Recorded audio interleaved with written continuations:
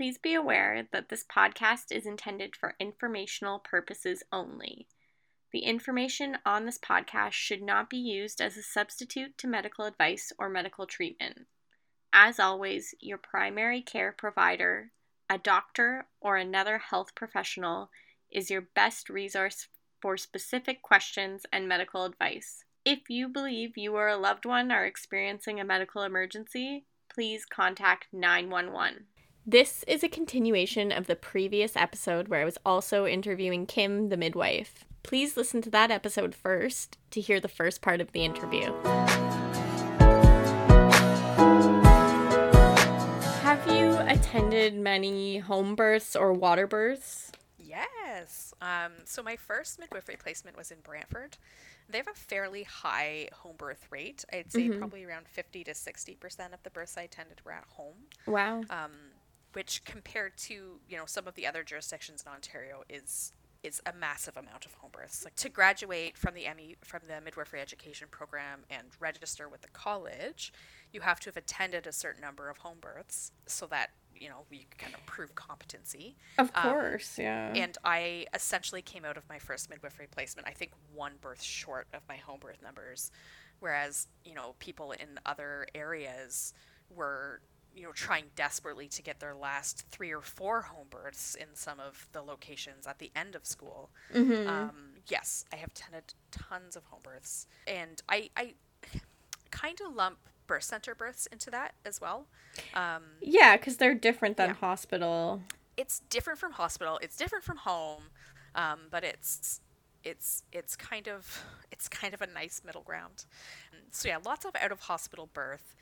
And in doing that, lots of water birth. Most hospitals have, kind of anti-water birth policies. So many people who want to labor or give birth outside of the hospital have water as an option. Yeah. And lots of people avail themselves of it because it's wonderful. Yeah. So about the hospitals being anti-water birth, and I've had other people talk about this before, like guests that I've had on, just wondering, why is that? Do you know? I can only guess, right? Yeah. I don't know. I want to say we don't have robust evidence, but we do. Right? So I don't know if it's, fear of things going wrong, fear of litigation. I will say that many people who give birth in the water give birth in positions that are not convenient for a care provider.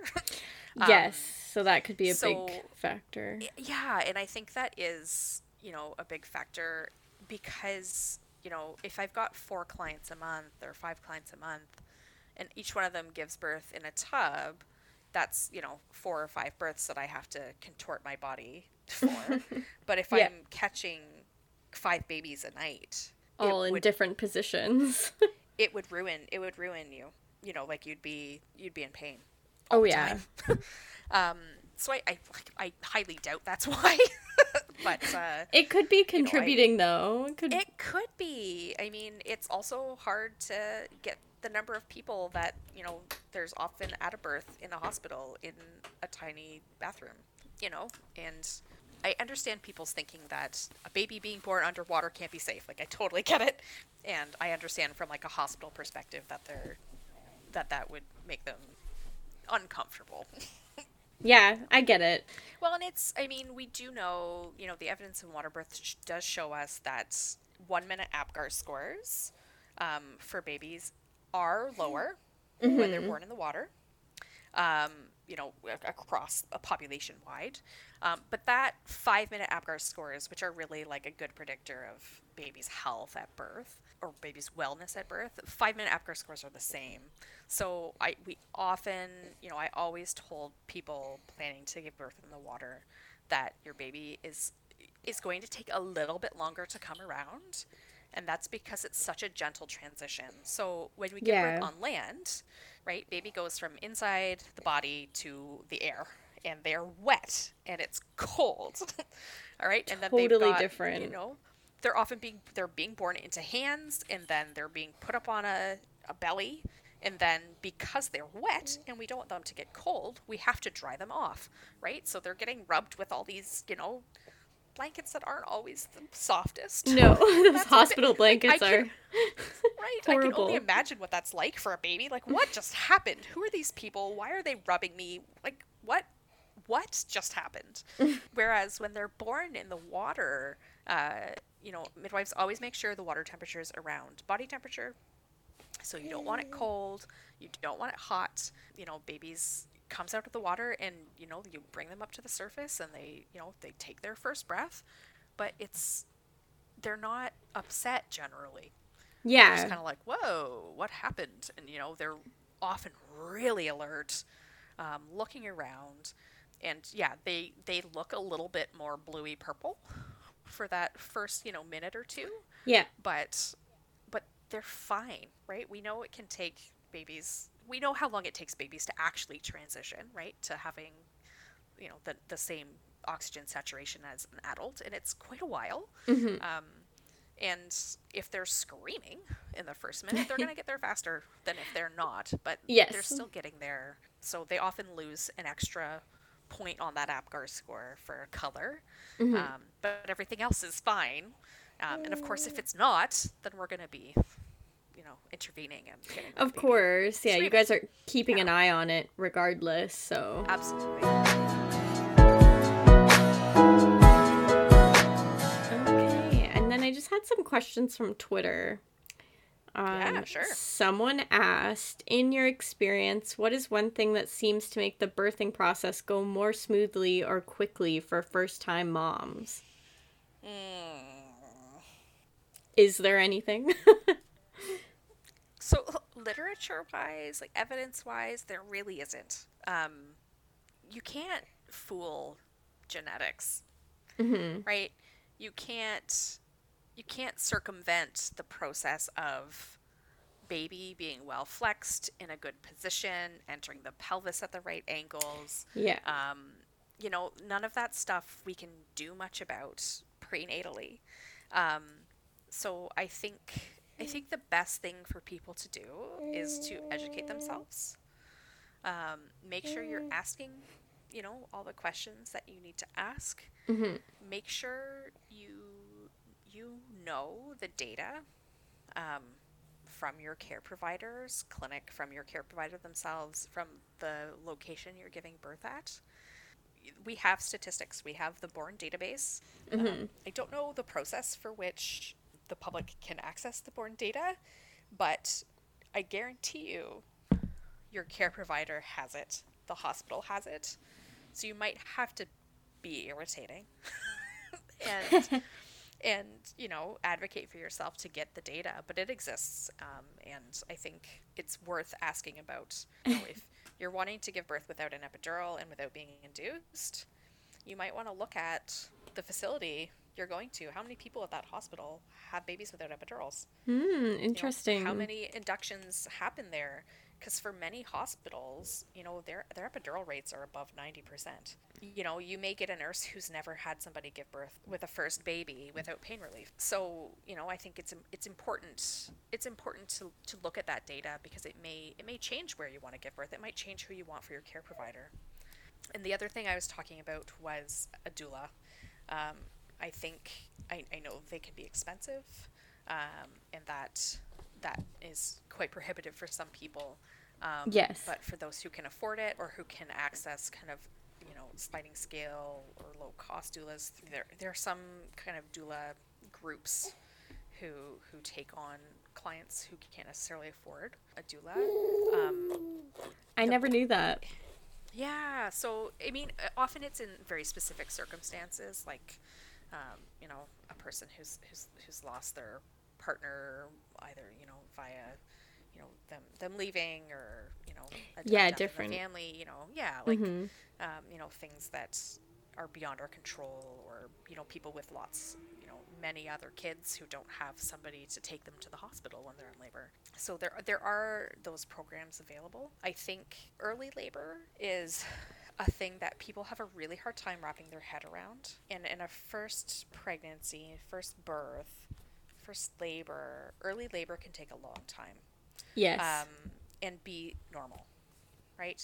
And if we try to hurry that process, then we end up intervening earlier than we need to, and that leads to more interventions down the line. So the longer we can leave early labor kind of undisturbed, the The better. better. Mm-hmm. Yeah. And early labor can be hard, right? People, you can be having pretty strong contractions that are irregular, but really uncomfortable. And your midwife can't stay with you during early labor. Yeah, so you don't want to be admitted Okay, to the perfect. hospital in early labor, no. No, no, no, no, no, no. Because once, the data on that is pretty clear. Once we admit you, we start intervening, Mm-hmm. and it's, that data is the same for no matter who the healthcare practitioner is, whether it's a Right. midwife or an OB or a family doc. Once you're admitted, you're on the clock because it's a hospital, right? Yeah. They don't want to, you don't need to be 1 centimeter in a room. So I think, yeah, like a doula in that early phase is so critical to, a first baby, and just providing that support, providing the reassurance that no, no, Mm-hmm. no, like this is still normal. No, it's not time to call. No, it's not time to go to the hospital yet. We really need to make sure they're, every 4 to 5 minutes, lasting a minute, that pattern's happening for an hour. Most doulas are really good at knowing when to call, the That's good to midwife. hear. Yeah, That's to good to say, like, hear. I think we're in labor now. I don't know that I've ever been called by a doula at an inappropriate time. So, Um, yeah, there's so much data supporting oh, doulas, like, it for yes. so many reasons, but Yeah. yeah. And it's so tricky because part of the thing that makes them so effective is that they aren't affiliated with the place you're going to give birth. Yeah, But if we wanted them available to everybody, you'd have to they'd make have them to be. affiliated. Yes, and then Yeah, I think we'd see the data. change. I think we would, because there's just something about having that person who is is only there. Their entire purpose of being there is to support you and to support your partner, and Yeah. to give you space to make choices and give you information if you need it. And they've got no agenda.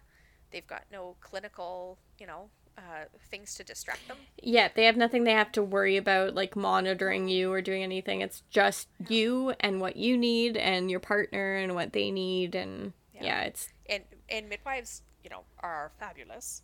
And some of our roles do overlap with that of a doula. We do yeah, provide Midwives do tend to provide lots of emotional and physical support in labor, but if you need counter pressure for every contraction, I'm they eventually can't. going to have to let go of your hips because I got to Yeah, listen to your baby, and I got to yeah, do your blood pressure, and I need to administer your next dose of penicillin.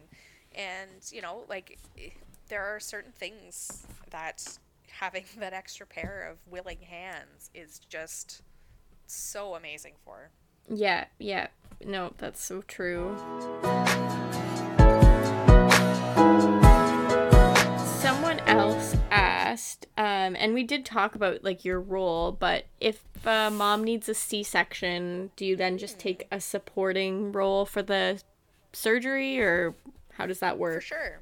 Yeah, so there's kind of two cesareans, right? The one is a planned and one is an unplanned. Yeah, For a planned cesarean, clients are often admitted they're admitted under the OB, and often the midwife will come once either the client has called them to kind of confirm the time that the C-section is starting, right. or somebody from nursing calls and says, hey, you can come on in. And then often, the midwife will come, they'll say hi to the client's partner, um, and they will often accompany the client into the OR for when they put in the spinal. They prefer spinals for cesareans. Everybody prefers an awake cesarean. So often the midwife's there when they place that, and they kind of wait around.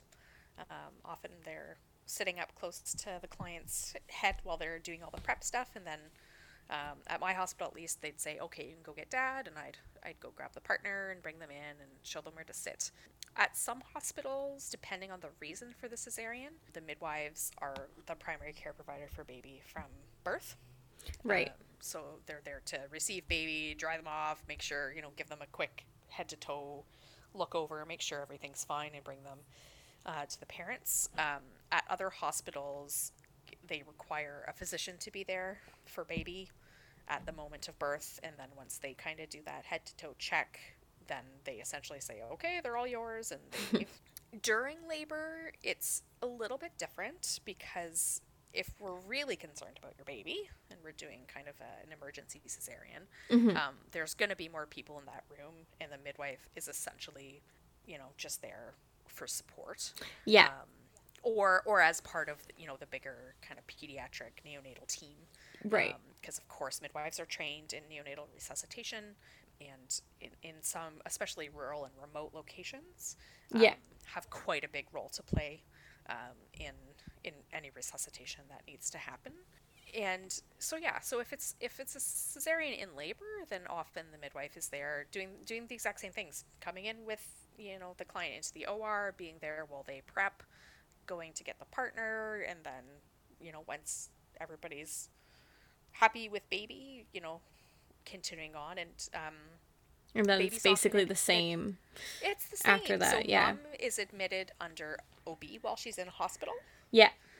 So the obstetric care, or the obstetric team, is taking care of the medical needs of the birthing parent, whereas baby is generally, as long as they are well, admitted under midwifery.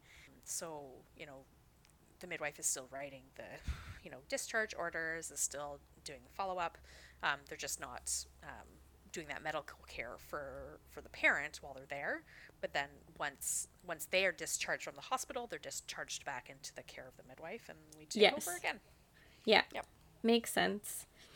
And you talked about this, kind of, but do you stay overnight through the whole labor if it's very long? I already know the answer to this, but somebody asked, so. Sure do. Of course. We're there, from until your baby's born. Depending on what happens, and again, the kind of what midwives are and aren't allowed to do at the hospital where they have privileges. Right. They may go home to sleep, right? So at my hospital, we could run inductions, but we didn't necessarily have to stay at the beginning if the person wasn't in labor yet. Right. So we could, set them up with orders, then the nurses would look after the client, until they were actually in active labor, in which case we'd come back. So that means, people are like, oh, do you have to go? Well, if I go now and I sleep for 12 hours, I can be here when you're actually in labor. Exactly. Or I can sit here and stare at you while nothing's happening. And then somebody else has to come in the morning, right? So yes, if you're in active labor, your midwife is there. If your midwife can't look after you once you've had an epidural, and you get an epidural and you're comfortable and it's still some time from birth, they will likely not stick around. They will probably go to the sleep room or head home to sleep and then be called back for the birth. Right. But otherwise, absolutely. Most practice groups have policies and procedures around sleep and relieving their colleagues. For most people, it's about 24 hours. So if you've been up for 24 hours, another midwife comes and takes over. And I always told my clients, listen, I know you want me here, but you don't want me here if I'm tired. That's exactly what mine said to me when, well, she stayed. You want a fresh midwife, I yes. promise. Mine was, so I got admitted under one of my team, and she had hit her 24 hours at about midnight. I got admitted at 8 p.m. So I had her for a couple hours. Then she switched over with another one from my team. She stayed all the way till baby was born, and that was about 12 hours. And then she had been up all night, right? So she's like, okay, baby's born, you're sewn up, everything's good. I'm passing you off to this other midwife. Because exactly, I'm tired and you don't want me to do the rest of the care. It's better if I sleep. And I'm 100%, if it was me, I would go home and sleep too. Yeah. And it's hard because often they don't want to go home. Of course not. If you're 8-9 centimeters and they've been with you, for 18 hours, they want to see your baby be born too. Yeah, and that's so hard. But it's so hard. But they gotta sleep because, you're one of multiple clients, that they have due, and they've all got to be rested because, your midwives function as a team, and they all have to be taking care of themselves so that they can take care of you. Exactly. It's just like how when you become a parent, you also need to get rest time so that you Yes. Yep. can take care of your child. So it all comes Yeah. around. Absolutely, it does. And someone else asked, are there any methods you'd recommend for non-medicated pain management? I guess that you find most effective or have seen worked Yeah. well? Absolutely. So, number one on my list is water. Um, Hmm.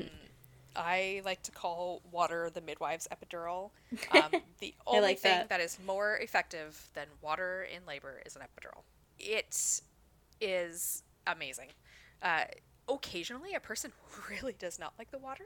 Hmm. And we can't always predict who those people are going to be beforehand. Like, I've had people be like, I am going to labor in the water and I'm going to have a water birth. And we get to the birth center, the tub's all filled up, and they stick their toe in, and they're like, "Nope." Oh, okay. I guess that's not working. Um, so water, water, water. If you have access to water, use it. Most hospitals, even if they don't support water birth, will often have tubs or Tubs, showers. yeah. Hmm. Yeah, and so even if you're not going to give birth in the tub, labor in the tub. And Yeah. even if you're planning to get an epidural later, stay in the tub for As as long long as as you you can. can. Yeah. We know that early epidurals often lead to oxytocin augmentation, um, and so the further you can get without that epidural, you know, The the better. better for you Really. and baby. Yeah. Yeah. For the most part, I'd say. Yeah. Of course, yes, there are always exceptions. Like none of us are going to leave somebody suffering just be like, no, No. you have to dilate 1 more centimeter. No, but if you're motivated to avoid as many interventions as possible, Yes. then delaying that epidural um, is is one thing you can do to Yeah. kind of lessen the chances of more interventions. And yeah, so water, and then the other one is the TENS machine. Um, Oh yeah, TENS I've heard machines. good things about it. Oh, I had never seen a TENS machine until I came to Ottawa, and my very first experience with a TENS machine was a first labor who was planning to give birth at the hospital, and they paged, and I was really unsure listening because we listen when people page. We often listen to a couple contractions on the phone, and it Hmm. gives us, we're timing them because often people are like, oh, they're every 3 minutes, and we time them, and they're not every 3 minutes. They're every 6 minutes, and we're like, no. Or oh, it's lasting a minute, and we're like, oh, is it done? Yeah, okay, that was 30 seconds. Like you need to download a timer because Yes. things happen. Um, so we often listen, and with this client, I was just I couldn't tell if this was like an active labor sounding client or if this was early labor. So I looped my preceptor in on the phone, and she was like, you know what? I think we should go and assess her. So we get there, we come in the house, and we're like, where's the client? And her partner's like, oh, she's in the bathroom on the toilet. And we're like, okay. Because most people don't labor on the toilet until No. their baby's getting very low in their pelvis because Yeah. then it's the most comfortable place to be. Most people don't gravitate to the toilet in early labor. So we get in the bathroom, we check the heartbeat, everything's perfect, and then we say, we'd like, her contractions are coming frequently. She's not making too much noise through them, but you can tell by feeling the belly Yeah, that she is how strong contractions are. Yeah. Right? A belly that feels like your forehead during a contraction is a strong contraction. So we're feeling her belly, and we're like, okay, like these are like every 2.5 minutes. They're lasting, 75 seconds. These are strong contractions. We're like, we'd really like to check you. And she was like, yeah, for sure. And she was like 9.5 centimeters. And her baby's head was so low. We're like, so if you want a hospital birth, we need to go like 10 minutes ago. And we might call an ambulance because if your water breaks, you're probably going to be pushing soon, and we don't want you to have your baby in your car. Oh my God. And they ended up, we had like a big discussion, and they ended up deciding to stay home and had, a beautiful home birth like an hour and a bit later. And we credited it to the TENS machine. So the TENS, caveat, that is not what happens for everybody. Yeah, of course That was not. just my very first time that I'd ever seen a TENS used. So a TENS stands for transcutaneous electronic nerve stimulation. And it's kind of like we're tricking the brain. TENS machines, often people use them in physiotherapy. They Yes. literally just send an electric current into the skin. It does not feel nice. Okay, this is not like we're putting the TENS machine on. It feels like a massage. No. No. It's irritating. It kind of feels like the pins and needles sensation. I've had when it a limb falls before, asleep. yeah. Yeah, and it's like not something you associate with this is going to be great in labor, right? No. But the current kind of theories on pain are that there needs to be a sufficient amount of pain stimulus to actually make the jump to the spinal cord to head up to the pain or to the brain and be registered as pain. Right. So if we can kind of short circuit that process and kind of trick the body into believing that the pain, there isn't a high enough, stimulus to cause a pain reaction, then we can kind of circumvent some of it. So what I often saw over the course of, the couple of years that I watched people labor with these TENS machines is that often it makes the peak of the contraction, which is the strongest part, right? They build up slowly up to this peak that's really strong, and then they come down like a wave. So often it brings that peak down a bit, so people don't experience quite a strong peak, and it often takes away the kind of beginning of the contraction as it just starts to get uncomfortable, and it takes away the end. So it makes the contractions feel shorter and less intense for most people. And it was a question I asked every single person who ever paged me in early labor. Are you wearing a TENS? Do you have a TENS machine on? Because if they're telling me, if they've got the TENS machine on and they're telling me their contractions are every 3.5 minutes and they're lasting a minute, their contractions might be every 2.5 minutes, lasting 90 seconds. Right, because it's and they're shortening just not it. they're just not feeling the beginning and the tail end of them. And as you know, having been in labor, you really can't relax between contractions until all the pressure's gone, right? No. You're riding the wave down and going, okay, and then finally it's gone, right? Exactly. So if that end comes quicker, you're getting more rest in between.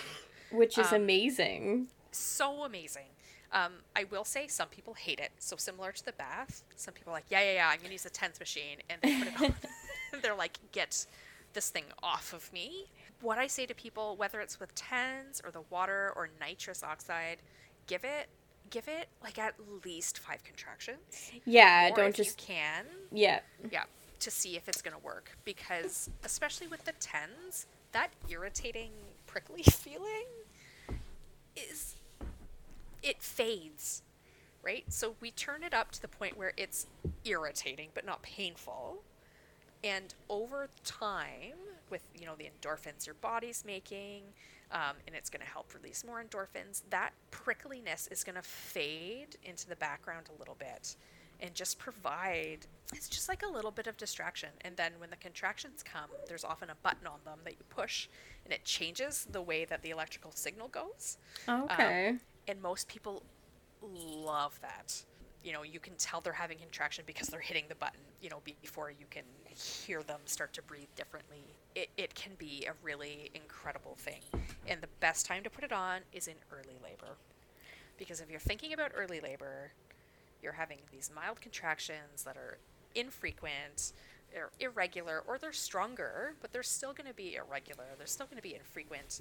If you can decrease the peak of them and make them feel shorter, that means your body can do the work it needs to do, and you can sleep in between them. Yeah, you're conserving energy. Yeah. Exactly. If they're every 7 minutes, but you're cutting a minute off that, then you get 8 minutes to sleep instead of 7. So I always recommended that people think strongly about the TENS, especially for a first labor. I really saw a huge difference between people who were using them in early labor and people who weren't. I wish I had known that. Like, it's Right? something I'm going to think about now, like, going into, like, a future pregnancy, because that sounds amazing. I have to say, though, like, during physio, I didn't particularly Oh. like the feeling of that machine. I had to do it on my leg once, and that was, like, such a weird sensation. Like, It's a bizarre feeling. it's like an involuntary muscle contraction almost. Like, that's Yes, kind of what it yes. feels like. But it's not that strong. Yeah. Remember, Yeah. right? We're not making Not trying to back do that. muscles fat. Yeah, exactly. And I But should it's say, 'cause cool. I didn't say where it goes, and people probably are like, where does this thing go? It goes Yeah. on the back. Often, there's 2 sets of pads, and they kind of go parallel on the body. The bottom 2 are kind of right above, like on either side of the spine, right above the gluteal cleft, which is the bum crack. So they go there, and then the other ones kind of are up 6 centimeters ish, in kind of outside where the other ones are, just up a bit. So it kind of looks like a little V or a W. Okay. And that's where they go, and that's where, essentially, that's where the nerves that innervate the uterus run into the spine, so that they're just providing that sensation. And honestly, I'm so mad I didn't know about this with my babies. I had back labor with all 3 of them. Yeah. We're all apparently perfectly positioned, no issues with the births, but just horrible back labor. And I really wish I'd known that the TENS existed, because I would have tried it. Yeah. Like, I had back labor pain as well, so I just feel like that It's no sounds fun. amazing. Like, Right? Anything. I would have tried anything to get rid of back labor. Anything. Oh, yes. Oh, yes.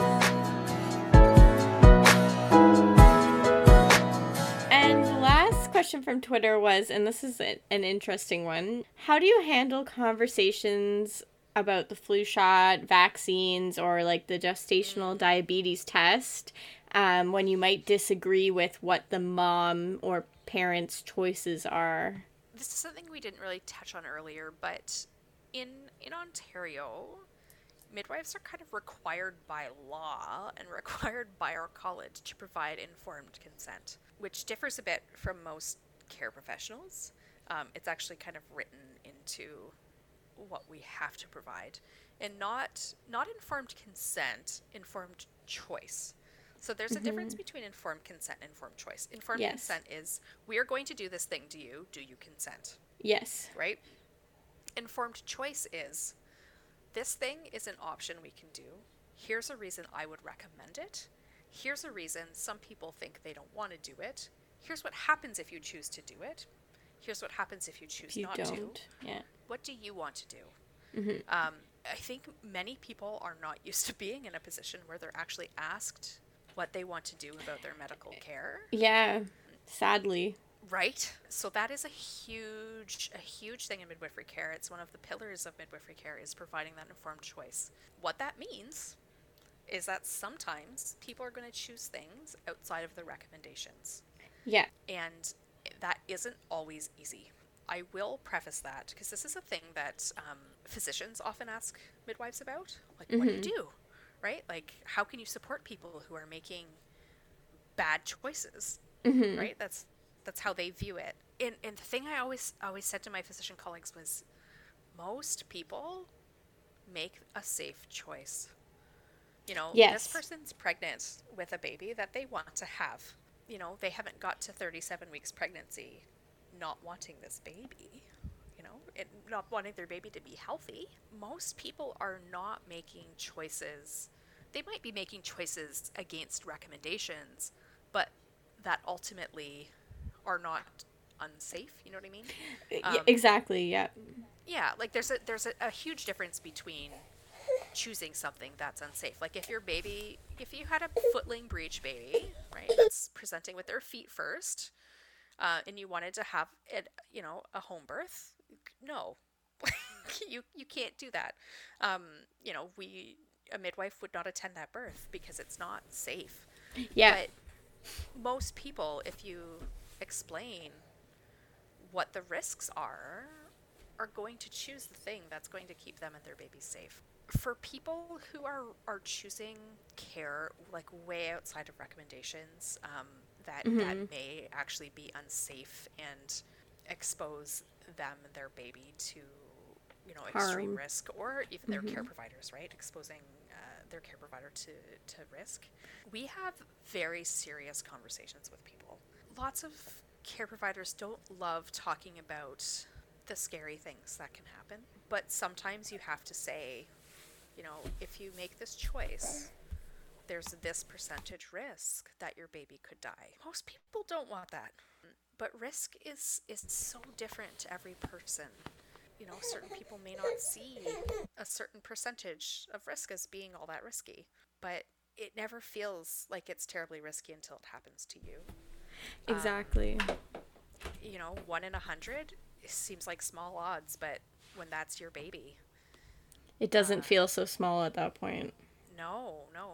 So most people are keen to avoid, the risks that they can. So yeah, having really serious, frank conversations with people and actually sitting down with the literature and what the recommendations are and why the recommendations exist, and what's going to happen if. Sometimes we get another care provider involved. So whether that's another midwife who might have a similar conversation with them and maybe just word it slightly differently, Right. whether it's doing a consult with an obstetrician to have an OB go over the risks with a person. We do all those things. We document it very well. We make sure that, we are documenting that, I recommended this because of this, according to these regulations and these guidelines. Client is choosing this. Client understands the risks of XYZ, understands the chance of catastrophic outcomes are, this percentage. Yeah, so it does happen. It's much less frequent that it's a serious thing than people realize. think. Yeah, I think it definitely. That's good to hear for society. Yeah. Like when it comes to the flu shot, right? Am I going to tell people that, it's recommended by the SOGC that every pregnant person receive a flu shot because X, Y, and Z, they're at increased risk of this? Yes, I'm going to tell them that. If they decide not to get the flu shot, does it put them at an increased risk? Yes, but is that risk fairly reasonable? Yes. If they want to have that footling breech at home, that is a much greater risk, in serious risk to them and their baby, and that's going to be a much larger discussion.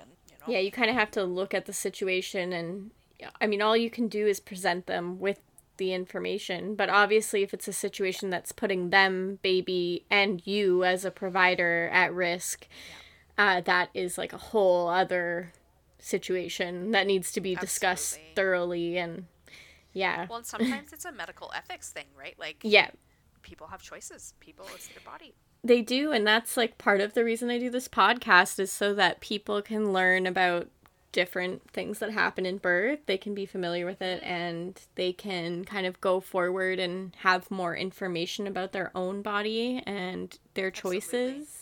And it's why I write my blog too, because I try to provide information that people can access, but they often don't, or they don't know where to look for that information, but it's stuff that can help. They don't even know what questions to ask. Well, and that's part of the problem. Yeah, or they're scared to ask certain questions in case they seem like, in case their provider interprets it the wrong way, or there's so many different situations, right? And just to close off, is there any advice you'd either give to like a new mom or a laboring mother, someone who's about to go into labor? Any piece of advice you can think of, really? Yeah. Trust the process. When it all boils down, most healthy, low-risk people will experience a healthy, low-risk pregnancy and have a healthy, low-risk, low-intervention birth. Humans are still on the planet for a reason. That reason is that birth generally works out. Yeah. We wouldn't be here if it didn't. And, physiologically, our bodies know how to do it just like they know how to digest food and breathe, right? It's a hormonal feedback loop, and your body's going to do it. Believe in the fact that we're here on the planet, and most of the time, if this works out okay. And I think in that, along with trust the process, is if you have a care provider that you can trust, So important. it's huge Mm-hmm. because it's quite the dichotomy birth, right? You're so incredibly vulnerable, but so incredibly strong at the same time. And it's Um, amazing. it's incredible, but if you can go through that process with someone you trust, whose advice, who you know has your best interest in mind, wants the best for you and your baby, wants the birth for you that you want for yourself. I think that's such a beautiful gift to give yourself, is, the gift of somebody who's in your corner, whether that be, a midwife if you can, or a doula, or both. But just, yeah, trust yourself, and, get into a trusting relationship with your care provider, so you can lean on them and trust them too. Yeah, that's always the advice that I kind of leave these podcasts with, is it's so important to trust your provider. I write that in almost all of my blog posts, I feel like. Oh, But do you? yeah, like it's Well, so that's so true. I know, but Yeah. it's like my biggest thing is like that is I didn't so read that in important. advance and say that on purpose. No, I do really think it is. It's so important. It's so important. Yeah, it just makes this experience so much better, I think. Yeah. And everyone that I've talked to so far in the podcast who's had a good relationship with their provider, it's really reflected in their birth experience as well. So That's so wonderful. yeah, it goes to show that matters. And I know in some situations, I've tweeted about this before, like obviously people who live in rural areas, there's slim pickings for providers, right? And I know that can be hard, but if you have the choices, try and make the best one that you can, because it's going to make Absolutely. your experiences so much better. Yeah. And I mean, I'm a little biased towards midwives. Me too. But I think, like, I know people who have had incredible experiences with OBs. Yes, me too. Experiences with family docs who practice obstetrics. This is not a one care provider is best for everybody. It's not. You need to choose who you're comfortable with. You need to choose where you're most comfortable. I tell people all the time, I don't want you to give birth at home if you're not comfortable giving birth at home, right? Like, I don't want you to give birth with a midwife if you're if that doesn't make you comfortable. If that makes you nervous, please don't have a midwife. That's not going to help. Like, you need to do your research. You need to talk to people you know. You need to ask the hard questions of your care provider before you say yes to them. If, like you said, if you can, and you really need to, you need to trust them. Yeah, most important thing. Thanks for listening to the Elephant in the Womb podcast. If you like this podcast, make sure to show us some love, whatever way you can. Like, comment, and subscribe. You can also visit the website at www.elephantinthewomb.ca and subscribe to the blog email list for blog and podcast updates.